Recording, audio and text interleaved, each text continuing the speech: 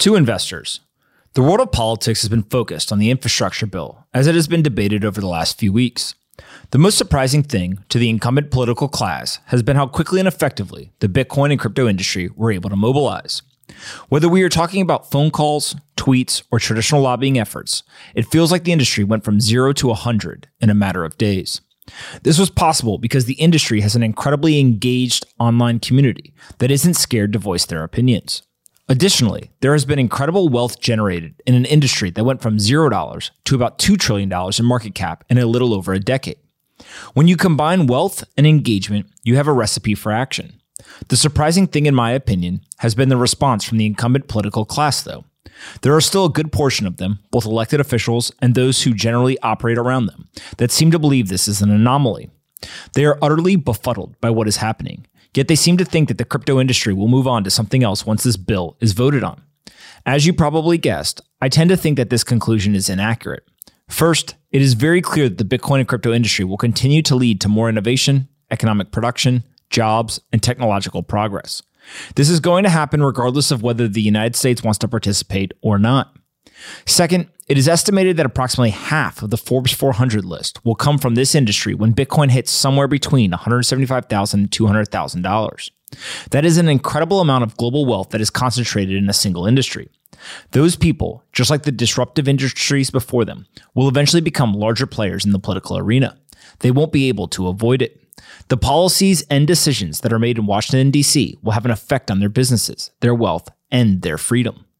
Lastly, there is an entire generation of citizens that have grown up with a disdain for the incumbent system. They watched the horrific events of 9/11 get leveraged into 2 forever wars in the Middle East, while simultaneously expanding their surveillance capabilities of the nation state. Shortly thereafter, the same generation watched as their parents and loved ones were decimated by the global financial crisis. The government bailed out corporations and large financial institutions, but left the average citizen out to dry.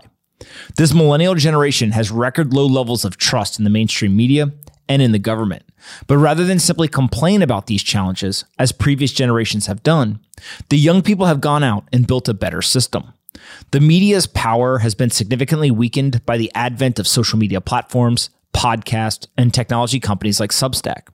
The legacy financial institutions are on the brink of losing significant power with the advent of Bitcoin, stablecoins, and decentralized financial applications. This is the difference between the generations. This is the difference between the political class and the technology industry. One is focused on building, on action. The other is focused on advocating and complaining. There are politicians who have spent their entire careers complaining about the financial system, yet in less than a decade, the technologists were able to build a better one. That framework is important to understand because it is ultimately playing out in nearly every facet of our lives. The doers are making progress at a faster rate than the talkers. When this occurs, the talkers have no tools in their toolbox to compete. They simply attempt to use their words to complain about what the new class of doers have chosen to pursue. Now, this brings me back to the political arena. The folks in Washington, D.C. are being woken up abruptly to this new class of doers. As an example, FTX founder Sam Bankman-Fried was one of the top 2 donors to Joe Biden's presidential campaign last year.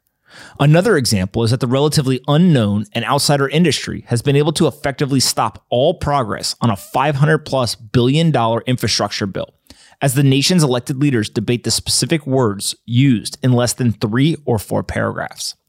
This type of activity and results led me to tweet the following yesterday. One day, a Bitcoiner will be president. Before long, someone tagged Twitter and Square CEO Jack Dorsey with the insinuation that maybe one day he would run for president. While most people already would have thought that to be unlikely, Jack's response was perfect. Nah, Bitcoin doesn't need presidents. This got me thinking. Not only is Jack correct, but the initial framing of the conversation completely missed the mark. Bitcoin doesn't need anything. It is simply is what it is. But maybe the rest of the world needs Bitcoin. My response to Jack was an attempt to put clarity around this idea. Definitely true. Bitcoin doesn't need presidents, but presidents need Bitcoin. Read that again. Bitcoin doesn't need presidents, but presidents need Bitcoin. As I've thought about this framing more and had the opportunity to sleep on it, I feel that it really codifies an important idea. The legacy system is headed in the wrong direction. It may be able to survive for a few more decades, but it won't last forever. At some point, the incumbent players will need Bitcoin more than Bitcoin needs the incumbents. Many, myself included, would argue that we are already at this point. But even if you disagree on the current situation, it would be hard to argue that we aren't headed in that direction in the future. With that said, my thought related to a Bitcoiner becoming president does not necessarily mean that a pseudonymous account with laser eyes on Twitter will successfully run for the highest office in the land. It is more likely that a sitting president or an existing politician that eventually runs and wins becomes a Bitcoiner. I don't think the current administration is going to be the group that picks up the flag and runs with it. But I do think that someone like Miami Mayor Francis Suarez could be a great example. He is an existing politician who understands how to navigate the often confusing and complex landscape of democratic rule. He has an important and unique view on the importance of technology and freedom, including how those two things can reinforce each other. And Suarez has shown the propensity for action by openly and publicly talking about Bitcoin, building Miami into the Bitcoin city, and finding ways to embrace the technology to build a better world for his citizens. Francis Suarez may or may not run for president one day. He is just one example. You could also look at other Bitcoin proponents in political office, such as Senator Lummis or Congressman Davidson. Maybe they run for president, maybe not. But someone, at some point, will run for president of the United States and embrace Bitcoin. The industry is growing too fast, and the adoption is proving to drive such a pervasive uptake in populations that it feels inevitable. The crazy thing about this scenario is not that the sitting president of the United States will be a Bitcoiner. That would imply that the man or woman in that position would be a savior or leader of the Bitcoin movement. Instead, it is more likely that the president of the United States will be in a position where it is essential for the country to embrace the technology. The president will need Bitcoin more than Bitcoin needs the president. Now, before you roll your eyes and think I'm crazy, there is precedent for this already. The president of El Salvador is a Bitcoiner. He has laser eyes on Twitter, has introduced legislation to make the digital currency legal tender in his country, and is working to bring Bitcoin mining and other activities to his people. There are many other politicians, both in the United States and abroad, who are self-identifying Bitcoiners, laser eyes and everything. And of course, there are sitting senators and congressmen in the United States who have invested material portions of their net worth in the asset. As an investor, I always try to think about the macro trends and where the world is going. It feels like this past week was an inflection point in the adoption and awareness of Bitcoin. There were senators openly advocating and explaining what Bitcoiners have spent years stating on various social media platforms, including Senator Mike Lee, who stood for over 2 minutes and basically gave the complete Bitcoiner spiel. We still have a lot of work to do, but this feels like an important milestone. Washington, D.C. has finally come to realize how important this technology is, how engaged the community is, and many of the current politicians are coming to terms with the idea that history will be unkind to those that oppose technological progress. As you all know, I hate politics. I've written more about politics in the last 2 weeks than every other time combined since I started writing or this podcast.